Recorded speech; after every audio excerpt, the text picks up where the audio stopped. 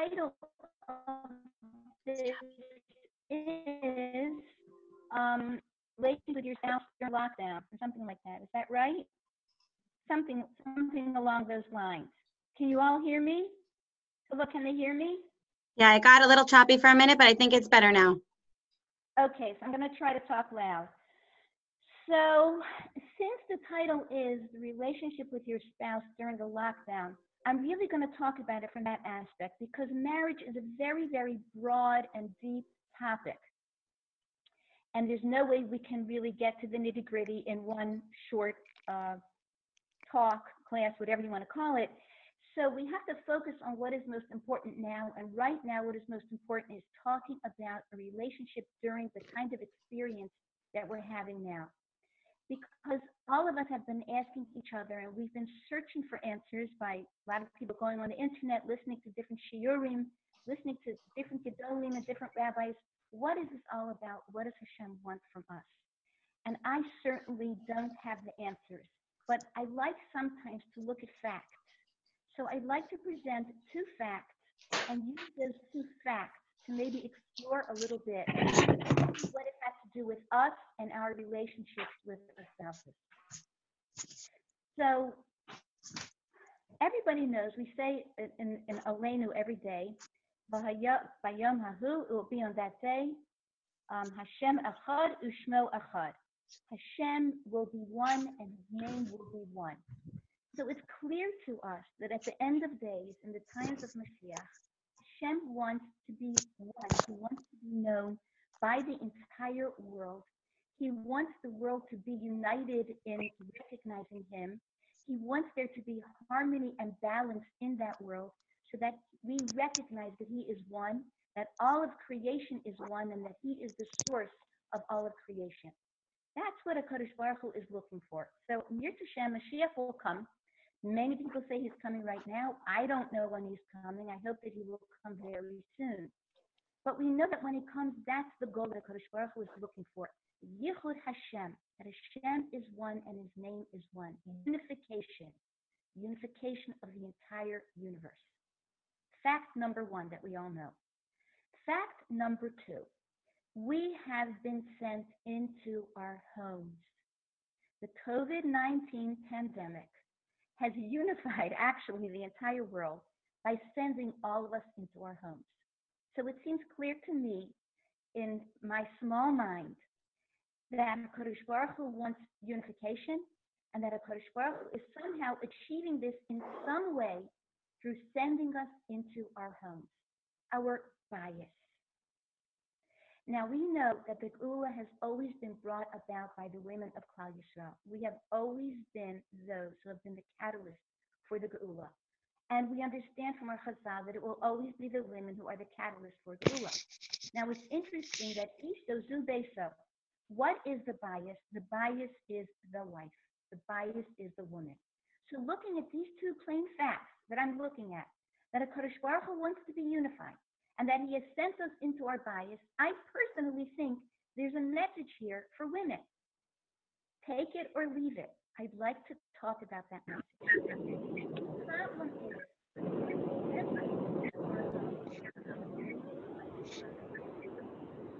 why is it harder? Somebody needs to mute themselves because I'm hearing a lot of static now.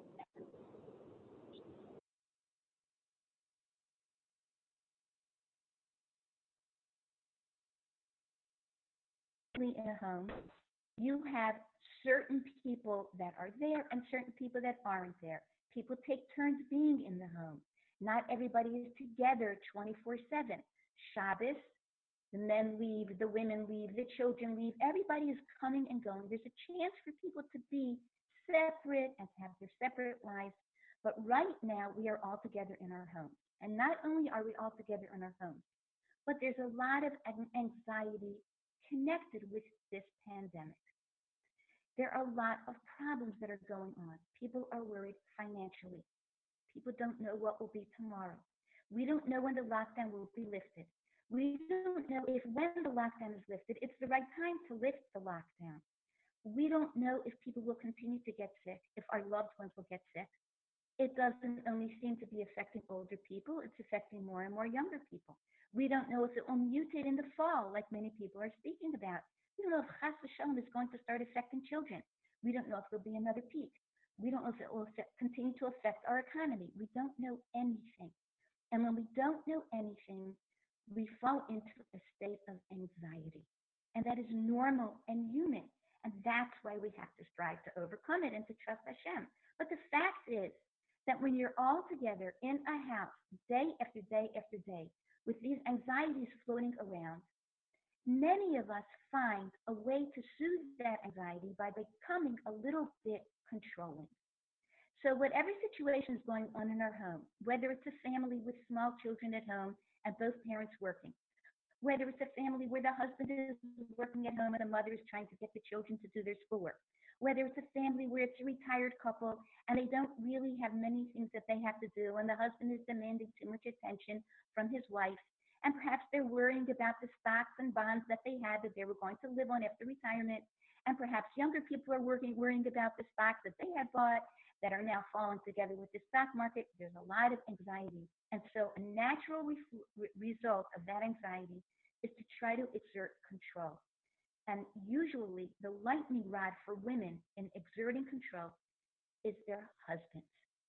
Is my husband participating fully in what's going on in the house? Is he helping with the children? Is he helping the house to stay clean? Is he leaving a mess when he eats? Is he leaving his shoes on the floor?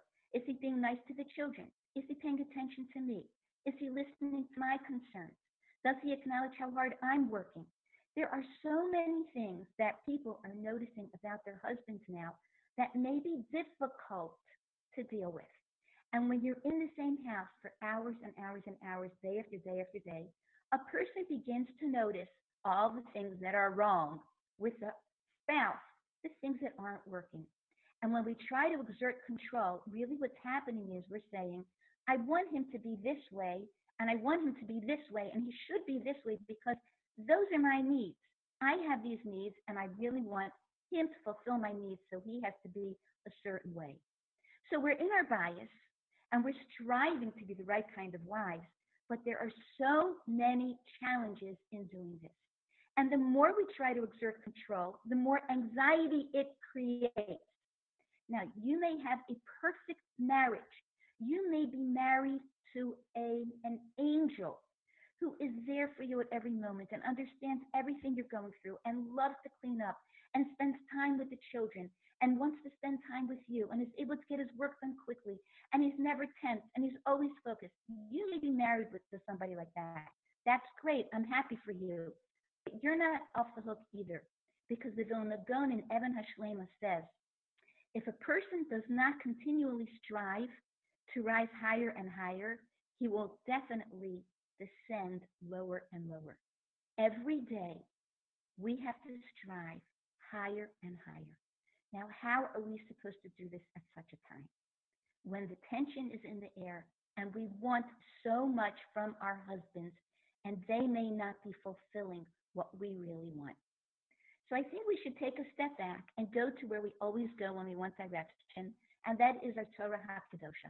And you have all heard many, many times what the Torah says about a husband and a wife. It gives us clear direction. Al ken ya'azov ish es aviv es imo. A man should leave his wife, his mother, and his father. The davak be'ishto, he should cling to his wife. V'hayu lebasar echad. They should become one flesh. And it sounds so beautiful, and we write it on the cards, the chassan and kala, and we talk about it at Sheva Brachos, and we have no idea really what it means. What does it mean to cling to your wife? What does it mean? If we think about the unification of a Kadosh Baruch Hu that he's looking for in this world, what he's telling us over here is that we are required to reflect his unification. He wants a person to become an Adam Shalem, a complete person. And the only way that can happen is if the man can reunify with the piece of him that was taken from him in the beginning. Hashem is very smart. He took the rib out of Adam and he built it into Chava. And now you have a piece of man that is missing, and you have a woman that is made from someone that is missing a piece, and there's going to be a magnetic pull for him to be fulfilled by his wife and for her to be fulfilled by her husband. That unification, that completion, is a reflection of the unification of Hashem in this world. So here we have a hint to what he expects of us now. He sent us into our bias. Good, I'm in my bias. What do I do now? Unify. Okay, what does that mean? He wants unification. Hashem echad, u'shmo echad. I'm supposed to reflect him. I'm in my house. What do I do here?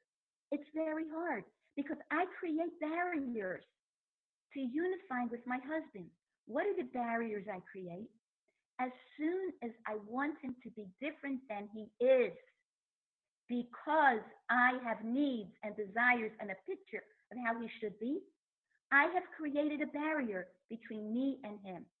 The only way to get rid of that barrier is to somehow escape myself. And sometimes I'll say, well, I want him to be that other way because it's really for his own good. I want him to be a complete person. I want him to fulfill his potential. Think about it. Why do you want him to be different than he is? Why do you want certain things about him to be different than they are? Is it control? Is it our needs? Or is it truly that we really care for him? So there is a way to know if I have escaped myself and care enough to create this unity with him, or if I am still stuck in self. And we're going to look at this. We're going to go to Parshas Tazria for an answer to this. Mrs. Feldman? Yeah, you can't hear? I'm sorry. First of all, if possible, to go closer to the computer, maybe, or closer to the speaker so people can hear better. Also, there was, some people were waiting and it reached its max, but now they're coming in. So there's a few people that are a little bit late. I'm not saying we have to go over everything, but I'm just mentioning it.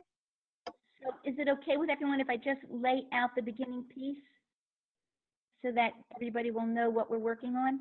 I hope that's okay. Okay, I'll just go really fast. Mrs. Feldman, it's a little better, but any closer, the closer the better, I think, for volume. The closer to, I have a mic because my computer, is this better? That's definitely better. The closer the better. I'm going to try to talk really loud. Is that better? Definitely better.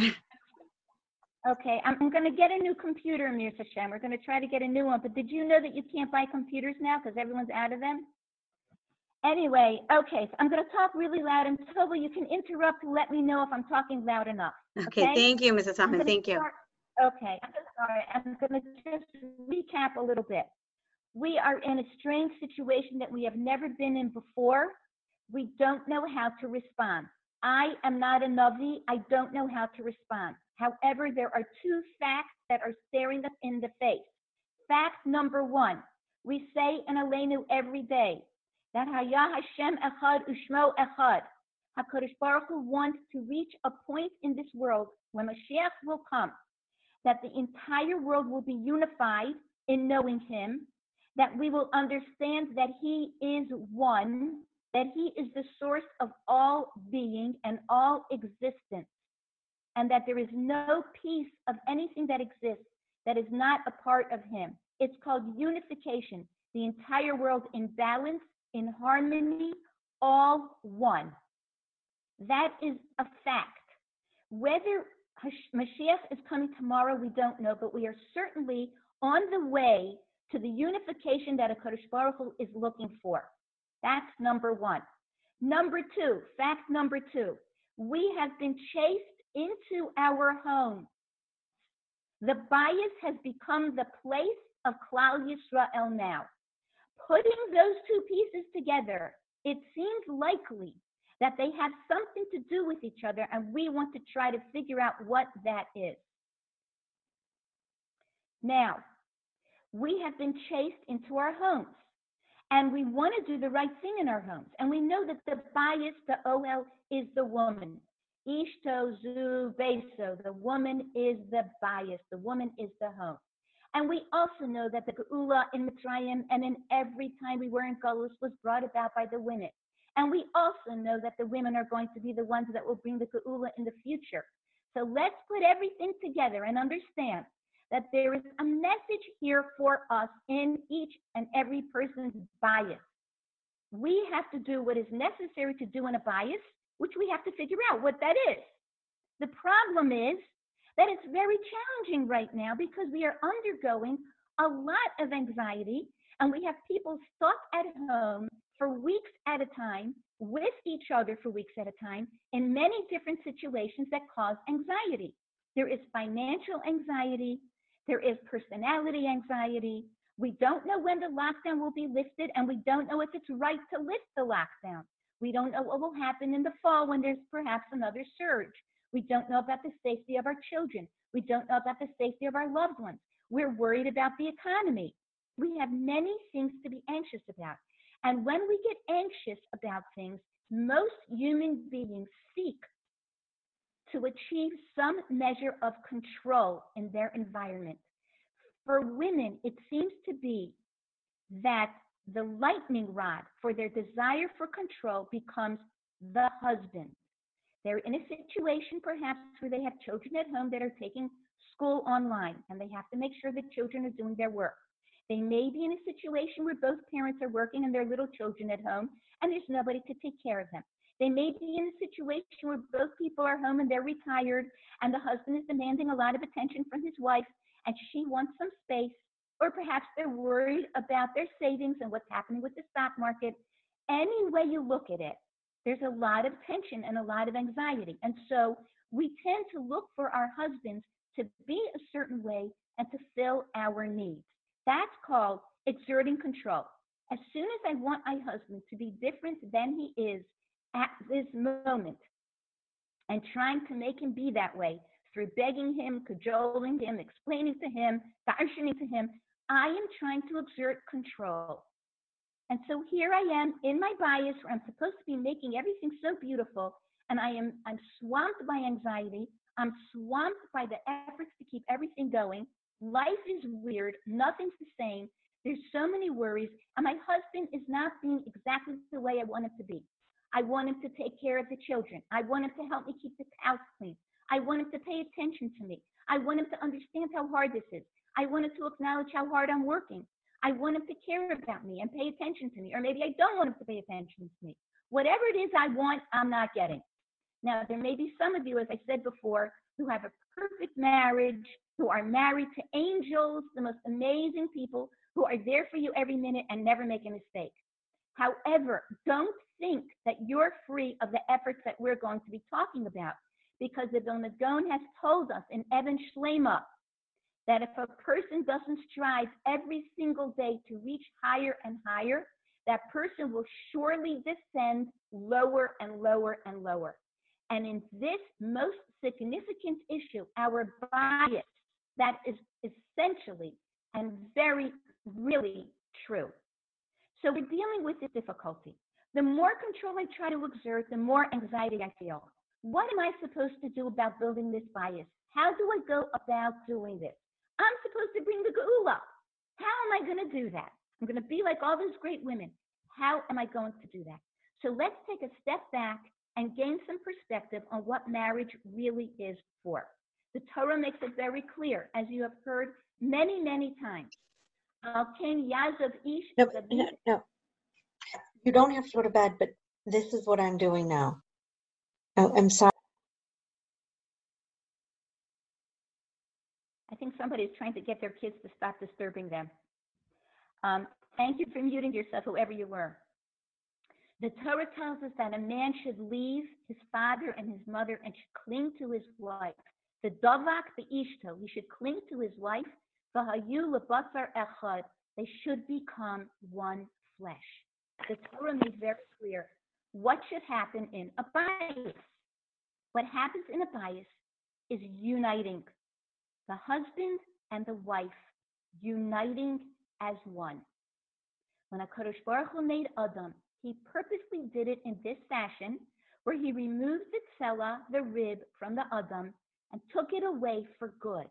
And out of that tzela, he created Chava. And now Adam will have a constant longing and striving to reunite with the piece of him that is missing. And Chava will have a constant longing and striving to reunite with the part, the major part from which she was taken. That is called unification.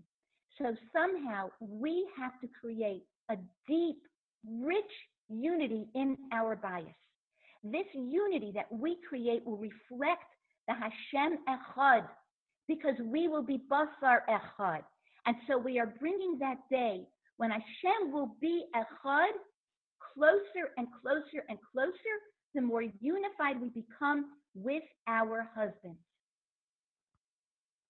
It's not so easy because I'm in a state of anxiety and I want things to be a certain way and I want him to be a certain way. And the minute I insert my demands or my desires for him to meet my needs and be a certain way, I have now put a barrier between me and him, and I have now slowed down the process of unification that is supposed to be happening. So what do I do? So here's practical advice number one, and I want to explain it very deeply. If you look in Parshas Tazria, which we just finished, we learned about the mitzvah of tzara'as. And what happens when a person finds on a place on his body, he finds a nega, he finds the plague, whatever you want to call it. He finds some kind of thing on his skin, on his body, that looks like it's not healthy. He goes to the Kohen, and the pasuk says, a very interesting pasuk. It says,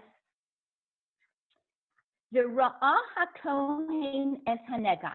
The Kohen will look, he will see the nega, he'll see what's wrong, and then he'll see what it looks like, and the Torah describes what it will look like. And then the pasuk, the same pasuk goes on to say, the Ra'ahu HaKohen, the Timioso. The Kohen's going to see him. So the Meshech Chochmah asks the question. In the same pasuk it says, the Ra'ah HaKohen. The Kohen's going to look at the nega, and then it says, the Ra'ahu HaKohen. The Kohen will see him. Rabbi Singerer quotes the Meshech Chochmah, who says the following. The first time the Kohen looks at the person, the Ra'ah HaKohen, he sees the nega, he sees what's wrong. He looks at what's wrong on the body. The second time, the Ra'ahu HaKohen, the Kohen looks at him as a person. Where is he holding? What's going on in his life? Can he say tameh tameh?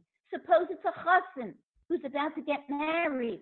Is he going to say tameh and keep him from getting married? He has to look at the whole person as a whole. He has to look through the nega at the person. So step number one for us is the following. Shift the focus from me, my desires, my needs, my anxieties, to focusing on him. I am not saying you shouldn't have needs. That is not what we're talking about here. We're talking a specific issue. Shift from your place of anxiety, from who you want your husband to be, shift into looking at him as a full person. Who is he? What does he have about him that made me attracted to him in the first place? And if there was nothing and I married him just to get married, find something about him that's positive. Is he a good provider? Is he an honest person? Does he care about me? Does he in his own way try to show me that he loves me and he cares? It may not be my love language, but is he trying? Does he take care of our children? Does he do things for other people? Focus on the person. See who he is. Shift that focus and see what is about this magnificent human being that you can now see that you haven't even been paying attention to because you're so used to being around him. He becomes like you, and you don't even notice the great things about him. Now, there's an interesting thing that it tells us in Pirkei Avos.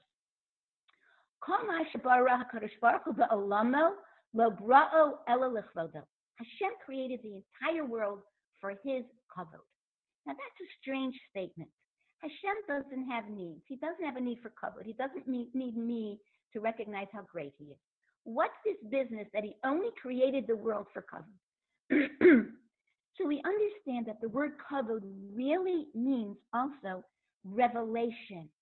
Hashem created the world so that through the world, through us, he could be revealed. the more we get to know him and his midos and his goodness and his power and his creativity and his involvement with us, the more we know him, the more that's revealed about him, the more we will acknowledge him and make him the source of our being, which is the Hashem Echad. Now, the same way that we have to give kavod to HaKadosh Baruch Hu, and that is the purpose of the world, it's our job to give kavod to other human beings, in particular, our husbands. Another word for the name neshama, soul, is kavod. The neshama is also called kavod. What does that mean? It means that we are so limitless in what we offer and what is inside of us that we need others to reveal what about us is great.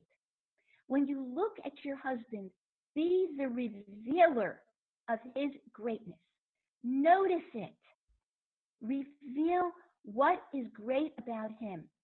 And as you do that, you build love and union instead of creating barriers.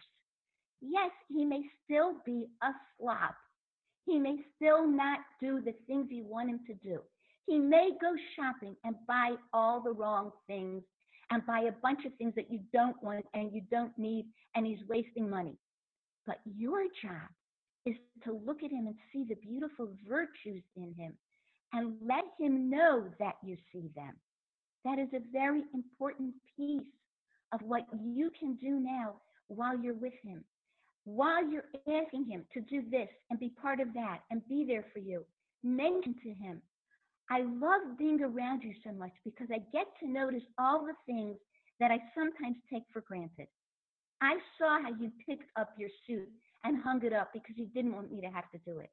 I really appreciate how you sat so long and read on the couch with little Moshe. I appreciate that you wanted to be sure we had enough bread flour in the house, which you can't find anywhere in Atlanta. But find the things that he's trying to do to show you that he cares. Build him. Instead of creating barriers through what we demand from our tension and our anxiety, use that energy to find the greatness in him, to connect to it by talking about it, to learn from it and make part of it your own, to try to become his virtues as much as you can. And in that way, you can try to build unification. So now you're going to say to me, Miriam Feldman, here you go again. You're being all idealistic and everything's so beautiful and oh, it's so much meaning. And I will say the following to you. I am only telling you what the Torah says. And I'm going to tell you something else the Torah says. We stood around Har Sinai. It says, we stood at the bottom of the mountain. HaKadosh Baruch Hu is revealing himself. He's giving us the Torah. And the Gemara in Shabbos says, you know what that means? It means Hashem took the mountain and he held it over them. They were standing around the bottom, and you've all heard this many times. He held the mountain over them, and he said to them, Im atem mekablim haTorah mutov. If you accept the Torah, that's a really good thing. So in love, and if not, sham tehei kivuraschem. There will be your grave. That's a little scary. We're not going to go into that whole piece now. We'll wait for Shavuos for that. But Rabbi Yaakov Galinsky asked a very pertinent question. Why is he saying, Sham tehei kivuraschem? There will be your grave. Why doesn't he say, Po tehei kivuraschem? You're going to be buried right here. This is going to be your place. Right here, you're going to be buried, okay? All 3 million of you. Zoop, you're gone. What's the sham? There's going to be your burial place. Rabbi Yaakov Galinsky says very sharply, you know what sham is? Sham is the name of a mass grave. A mass grave where people bury themselves. What do you mean bury themselves? He says what we do is, in order not to be the greatness that we can be, we say, Sham, over there, he's the problem. My husband is the problem. He's too stingy. He's not affectionate. He doesn't understand me. He's too lazy. He's too fat. He doesn't help enough. If he was different, I could be a great wife. If the circumstances weren't like this, if I wasn't shut up in my house with him 24/7, I could be patient and loving when I do see him. But being around him is just too hard. So I can't do it right now. Sham, over there, I could do it over there. Or maybe tomorrow when the lockdown is lifted and he finally goes to work and I can finally send the kids to school or to their daycare, or whatever it is. Sham, over there. When things are different over there, that's when I'm going to be the right kind of a wife. And watch how I'm going to unite with my husband and bring Kiddush Shemayim and Kavod Shemayim into the world. Just over there. No, says Rabbi Galinsky. People bury their potential in the sham. Wherever you are, right now is where you have to build your bias. You have to find the goodness in your husband here and now. You have to remove self, escape from self for one tiny moment at a time and look at him and to see his greatness and how wonderful he is. We don't have excuses. This is my life now. Who knows what will happen a day from now? If we haven't learned that through this whole experience, I don't know what would ever teach us that. I just remember the days before we shut down school, when we were still planning all kinds of things, retreats and workshops and great things. And we said, oh no, we can't go away for it. We'll just have to do it in our school building. And then a few hours later, oh no, we're canceling school. Nobody knew what was going to happen the next day. You don't know what will be tomorrow. So don't plan on sham. Don't blame your circumstances. Don't blame your lack of your own greatness on circumstances. Don't bury your potential in the mass grave called sham. Do this now. Yes, it's hard. Yes, it is hard. We do hard. Jews do hard. But it's not really so hard, because the minute you start focusing outward, you're free. You're free of the tension and the anxiety of trying to control a world that you can't control.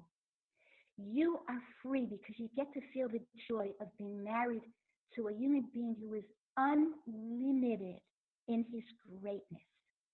And you get the joy of bringing that out and bringing it to his attention and showing him how much you admire him, even if in the back of your mind you're irritated. How often do we look our husbands in the eye and say, you are the most amazing person in the world. I love being around you. And yes, sometimes I may get tense and I may snap at you and it may not be the nicest way. But I just want you to know that I'm watching and I'm seeing your greatness. Mention things casually throughout the day. Thank you so much for that. I see how good you are. I see how kind you are to other people. I heard you talking on the phone. You were so patient. And don't say, I wish you could be that patient with your own family. Just say, I see how patient you are, and I really admire it. Give him the love and affection that you want to be giving him, and you will be the recipient of that love and affection. It comes right back to you. Free yourself from the need to control. Let go, escape, and jump into the Ra'ahu. See him for who he is. You will be surprised at how this can transform your marriage. Secondly, give him kavod. Give honor and reverence to your marriage itself. You understand that if marriage is a way of reflecting Hashem's yichud, reflecting his unity, this is a major, massive endeavor. I gotta give it my all, and I don't want my smallness to be buried in sham. I want to be big enough to recognize, to reveal his kavod and the kavod of Shemayim. This is my job, unification. I want to go into another piece, and I hope you're okay with me mentioning it. And I'm only mentioning it because I'm talking to married women, and we all have a very great responsibility. When we were in Mitzrayim, we've talked about this so many times, and I know you've heard it so many times. I'd like to look at a slightly different angle.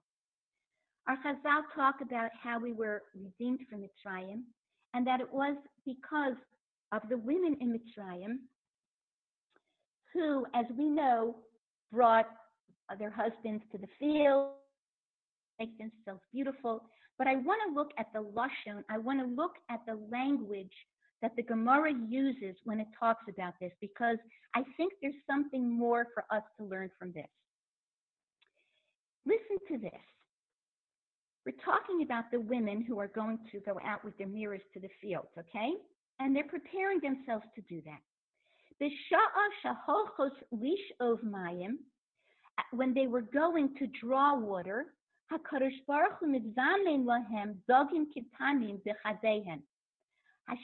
sent tiny fish. So when they put their pitchers in the water, they would draw out of the water in their pitcher, in the container, would be half little fish and half water.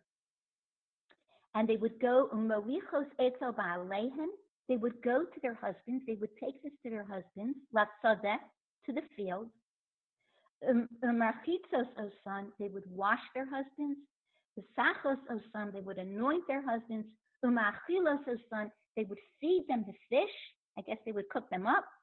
They would give them to drink from the water that they drew. And they would unite with them physically between the borders. So everybody assumes that between the boundaries of the field means that when they were together with their husband, when they were united with their husbands, they would find little crevices at the borders of the field so that they could have some privacy. Of course, they're not going to be intimate with their husbands in the middle of the field. They would go and they would find crevices. Each field would probably have little areas, maybe with some bush or maybe a little trench dug there, and that's where they would unite with their husbands. And this is the reason for the Geula, okay? This is the reason for the Geula. Seems to me that Hashem appreciated the unity and the intimacy that they were creating with their husbands. The Maharal says something spectacular over here. Hear what the Maharal says. I'm just going to read you a tiny piece of it. He's talking about why it has to say Ben HaSfatayim, that it has to talk about the boundaries of the field. He says it's not just that they had to have privacy. At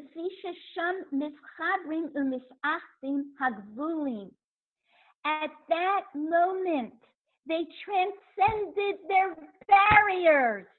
The Torah uses the word barriers. Chazal used the word barriers to tell us that even if you have barriers between you, you don't have to be perfect to be ached, to become one. You have faults. He has faults. Imperfect people can achieve beautiful unity. And listen to where he goes with this. When you have this intimate relationship, this oneness, they were one. They became physically one through the desire of the woman. Now you have a godly unity. You are at home with your husband. You have the opportunity to compliment him, to touch him, to put a kiss on his forehead, to feed him, to do his laundry. They were moshkos or machilos. They fed them, they anointed them, they washed them. I'm not telling you to have to do that. Find ways to be physically loving to your husband and use those ways to create a total unity of body and soul. Because when you do that, you are giving HaKadosh Baruch Hu tremendous pleasure. And that's what brings the Geula, the unification of a husband and a wife who transcend their imperfections and their barriers and the things that come between them, they go beyond and above that, and they become one, and they reflect Hashem, and they bring His unity into the world. You're home 24/7. Take advantage. Your desire for your husband is that piece of you that was taken from him that longs to reunite with him. And he longs to have you reunite back to him. He wants you as part of him all the time.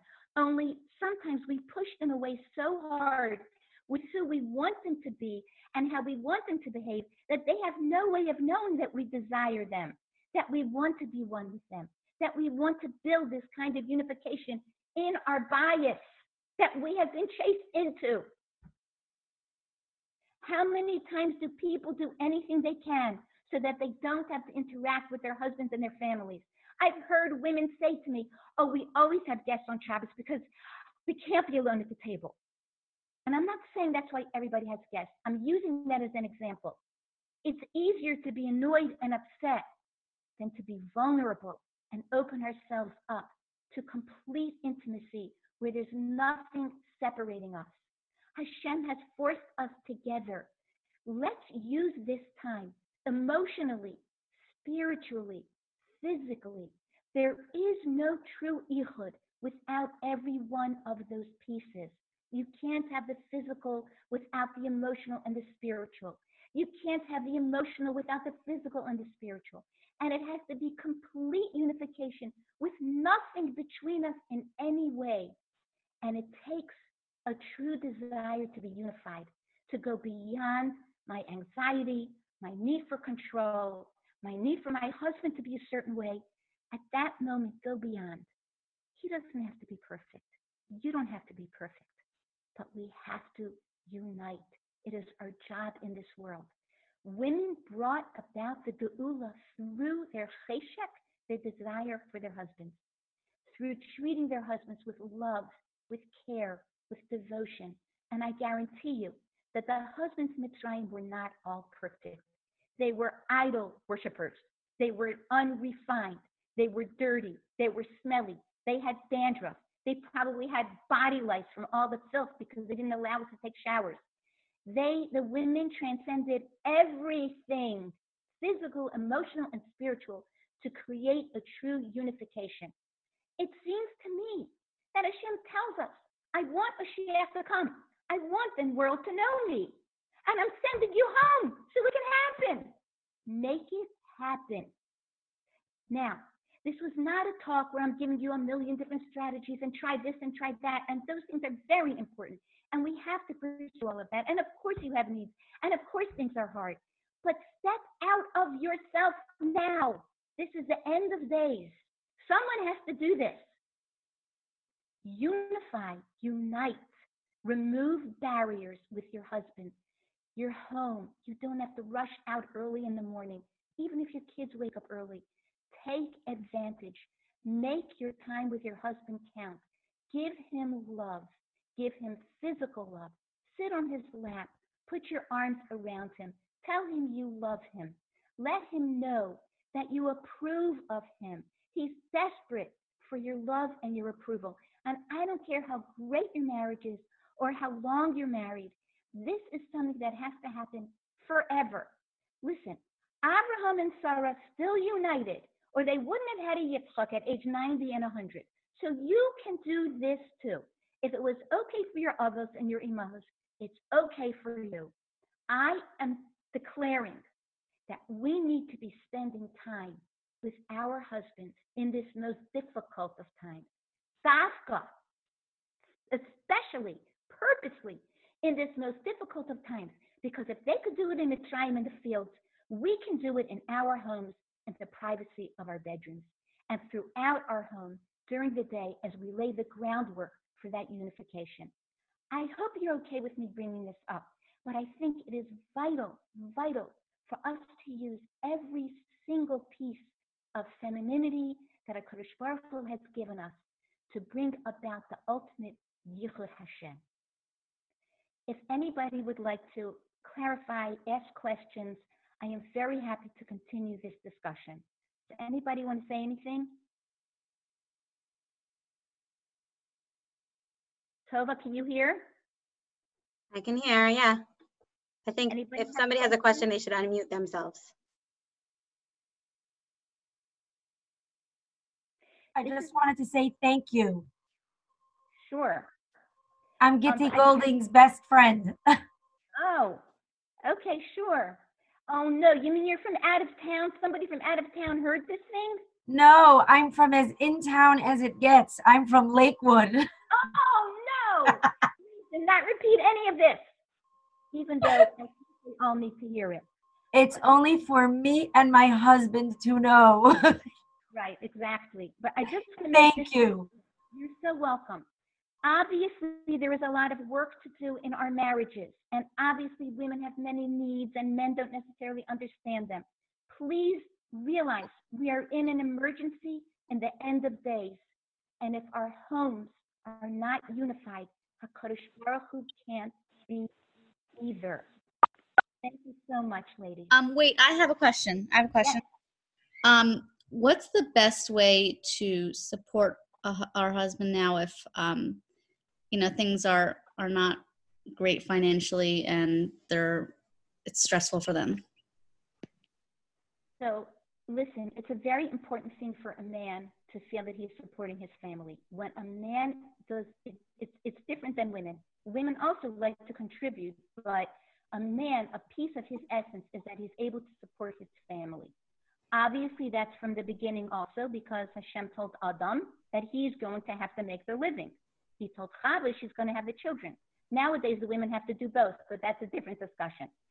But we have to recognize that this goes to the core of his self-esteem, and it's very important that we not keep suggesting to him, maybe you should call so-and-so, maybe you should look into this and this, but that we say to him, I believe in you. I know that you will be able to make this work out. You have so many kochos. You've always done everything you can to take care of us. I know that Hashem will help us and that you will keep working till things work out. I'm here to support you. You are the most wonderful person. Anybody who met you would want to hire you for a job. You just, in whatever ways you can, don't let him see that you're very worried if you can avoid that. And just daven your heart out when he's not around and continue to give him support. We are all, none of us know when our paychecks will end. None of us know what's going to happen. Say to him, you're one in 50 million people that have lost their jobs. So it's okay. Things are going to work out. This is a tough time. Mm-hmm. Okay, thank you.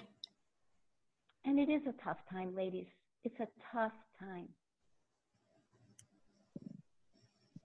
And we have to acknowledge that and really recognize that it is tough. For some people more than others. Some people, this is great and they don't even want it to end.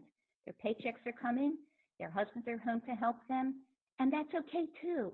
And those women can use these brachos to build their unification with their husbands. We have a job to do. We are Benos Yisrael.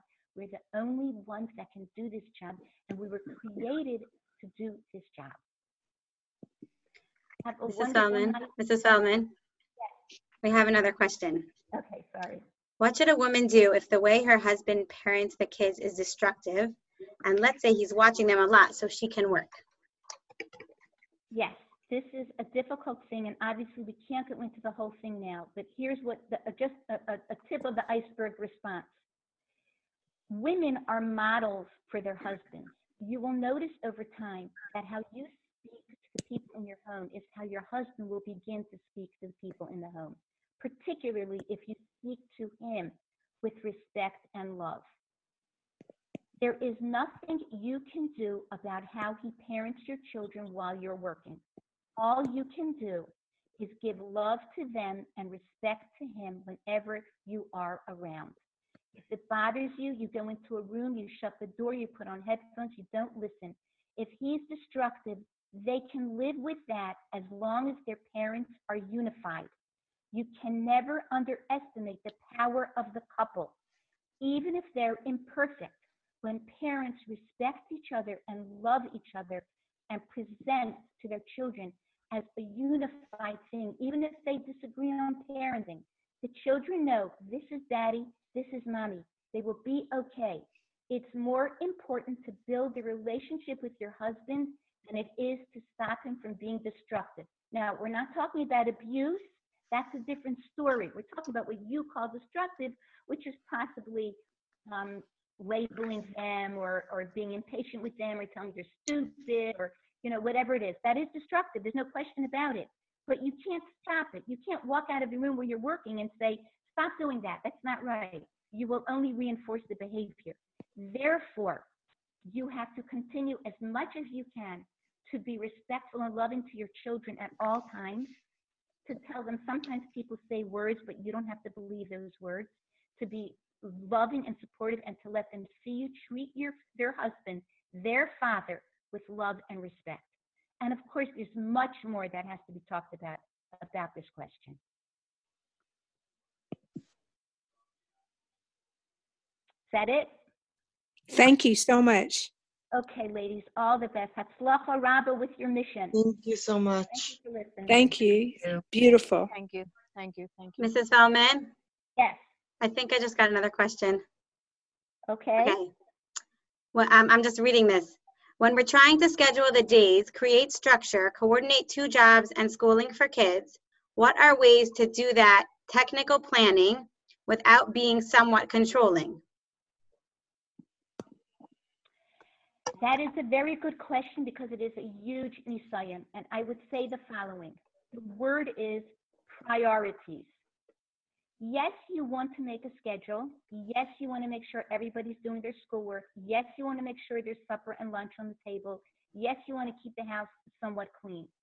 But you have to put in your mind your priorities, and everything else will have to go. Your priority number 1 is your relationship with your husband. Your priority number 2 is your relationship with your children and your parenting. If it means that they have cereal and milk for supper, then that's what they will have. It's nice to have a schedule and to plan out what's going to be. Don't let it master you. You master it. You have 2 priorities to bring about the unification of Hashem in this world. That is to unite with your husband and to bring your children to know Hashem. And you do that through acting to them the way Hashem would act to them, which is with kindness, love, respect, and boundaries. Everything else can fall away. It doesn't matter. It doesn't mean you're not a good mother. It doesn't mean you're not a good housekeeper. It means you are a woman who is dedicated to HaKadosh Baruch Hu instead of to your own agenda. Okay, Mrs. Feldman, another question? Okay. Sorry. Fine. Okay. Sorry.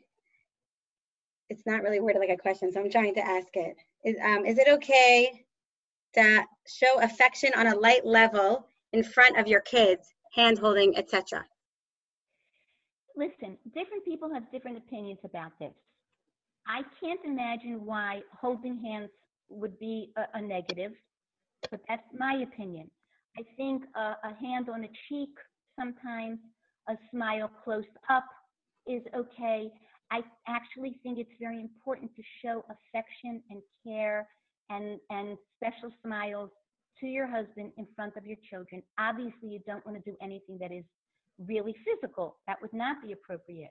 But it's okay for your husband to put an arm around you sometimes and say, kids, mommy and I decided, or whatever it is. They can see you touching. That's part of them seeing you as one. You are one being, and they need to know that. And they need to know that you love each other. And they need to know that sometimes you have disagreements, but that you transcend those disagreements. You know the famous story about Reb Aryeh Levine when he got married. He was very, very poverty-stricken. I'm sure many of you have heard this story. And he comes to the chasna, and they're in the yichud room. He has nothing to give to his kala. He gave her no gifts, nothing. And he says to her in the yichud room, I want you to know, if I could, I would give you diamonds, I would give you beautiful jewels, I would give you everything possible. But I have nothing. But there's one thing I can give you. I promise you that at any time in our marriage, when you and I disagree on something, I'm going to be mavater, and I'm going to agree with whatever it is you want. That's the gift I'm going to give you. I'm never going to turn it into a power struggle or an argument, I'm going to be mevater and do what your ratzon is. And she said to him, you know, I want to give you a gift too. Anytime in our marriage where we disagree about things, I want to go with what you want. I want to be mevater on what I'm looking for. You know what they were saying to each other? What they're saying to each other is, we want to become one being with the same ratzon, the same will, focused on the same mission, overcoming the things that may come between us, the barriers, so that we're one again. That's what they were really saying. And that's the Reb Aryeh Levine that comes into the doctor's office many years later and says, doctor, my wife's leg is hurting us, because they became taka one. And it doesn't happen. You don't think it just happened. They worked. They worked plenty. You don't become a tzaddik without work. We're asking ourselves to work. Hashem is telling us, I want yichud. Hashem, it's what the purpose of the world is, so I'm sending you home. Make it happen in your home. Become like Reb Aryeh Levine and his wife. And if you can't achieve that, it doesn't matter. You just go on that journey. You take a step in that direction. Fail a million times. Nobody says that unification of a couple happens with perfect people. It never can. It never will, because there's never been perfect people. But Abraham and Sarah were certainly one. Yitzchak and Rivka were certainly one. None of them were perfect. We are their children. They are our role models. And in our hearts and bones and sinews and DNA, we have them. We are them. We are them. We can do hard. We can do this. We can bring the geula. Thank you, ladies. Thank you, Mrs. Feldman. Rebbetzin Feldman. Uh, Hello. I think Yeah. there's another question. Yeah. Hi. Thank you so much. Amazing, like always. Can you give us some practical tips on how to bring down our anxiety so we're not controlling our husbands and we could stay calm? It's going to be different for everybody, because there are people who don't usually feel anxiety, and right now they do. There are people who really suffer with anxiety. And my hope is that those who suffer with anxiety are discovering the different strategies. There are many, many strategies for anxiety. You can even go online and look them up. So what I said before, I think, is really helpful, because you can't be in a state of anxiety if you're not focused on self. It's not possible. The minute you focus on the other, but really with your consciousness, but consciously focus on the other, you can't be conscious of your anxiety. So if you say to yourself, I'm anxious, it helps also to turn to HaKadosh Baruch Hu and just say a short tefillah, Lishuascha kivisi Hashem, 3 words. Hashem, I need you to save me. You can say it 1,000 times in a day. Let go for that split second and give it to him. And remember, he's helping you. You don't have to make it all happen. You don't have to. As a matter of fact, you can't do anything. You can't get the kids dressed. You can't make sandwiches. You can't keep them online. You can't wipe down the kitchen table unless HaKadosh Baruch Hu gives you the ability to do that. He's anyway helping you. There's no reason for anxiety. So when you tell yourself, Yeshua Sukivisi Hashem, and then be okay with the discomfort of anxiety. It's okay to be a little anxious. But say to yourself, even with the anxiety, A, I focus on priorities, my relationship with my husband, my relationship with my children. B, I keep turning to Hashem to help me. C, I live with the discomfort and anxiety, and I'm able to do positive actions even when I'm anxious, and those actions will actually work on my brain to calm me down. Those are just 3 little things, but there are many, many, many strategies to help with anxiety. Be okay with being anxious. It's okay. We're human. But we have the Ribbon Shalom, and he is unlimited in his love, in his care, in his treasure house. We have nothing to worry about. Keep turning to him. Hashem. He will answer you. I promise you that you'll feel his answer. You will feel his loving response. It will be almost miraculous to the point that you want to tell yourself, no, that just happened. It wasn't Hashem answering me. That's what you can create. He's there for you every minute. And you're in your house. And he's in your house if you bring him in.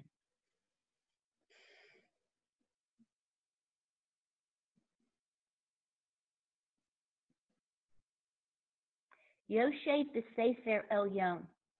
Hashem abides in those who are great and those who are Elyon. And they tell us what's the most Elyon place, what's the highest supreme place that Hashem wants to be? He wants to reside in the heart of man. If you bring him into your heart and into your home, he's so happy and he is there for you. And you don't have to be perfect. Don't leave him out of this equation. Don't leave him out of this experience. He's all we have. He's the reason we're here. Reveal him through yourself. Be like him and reveal his attributes. I don't care how low we have fallen. We have no excuse. Shum is the graveyard of our buried potential. We are big. We are his children. We are princesses, and we can do this. And we have each other.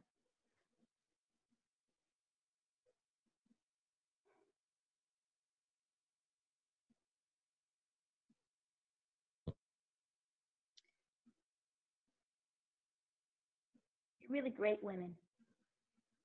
You care enough to be listening for all of this. You care enough to really want it. You think he's not going to help you? He is. He loves you.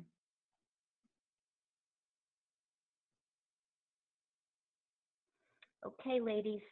I'm available for anybody who wants to talk privately, by the way. Be so happy to share insights and experience with you and to just be a support if you need it. So have a good night. Have a fun night. Make it a fun night. Enjoy your husband. Love him. Thank you. Okay. Thank you Thank so much, you. Childman.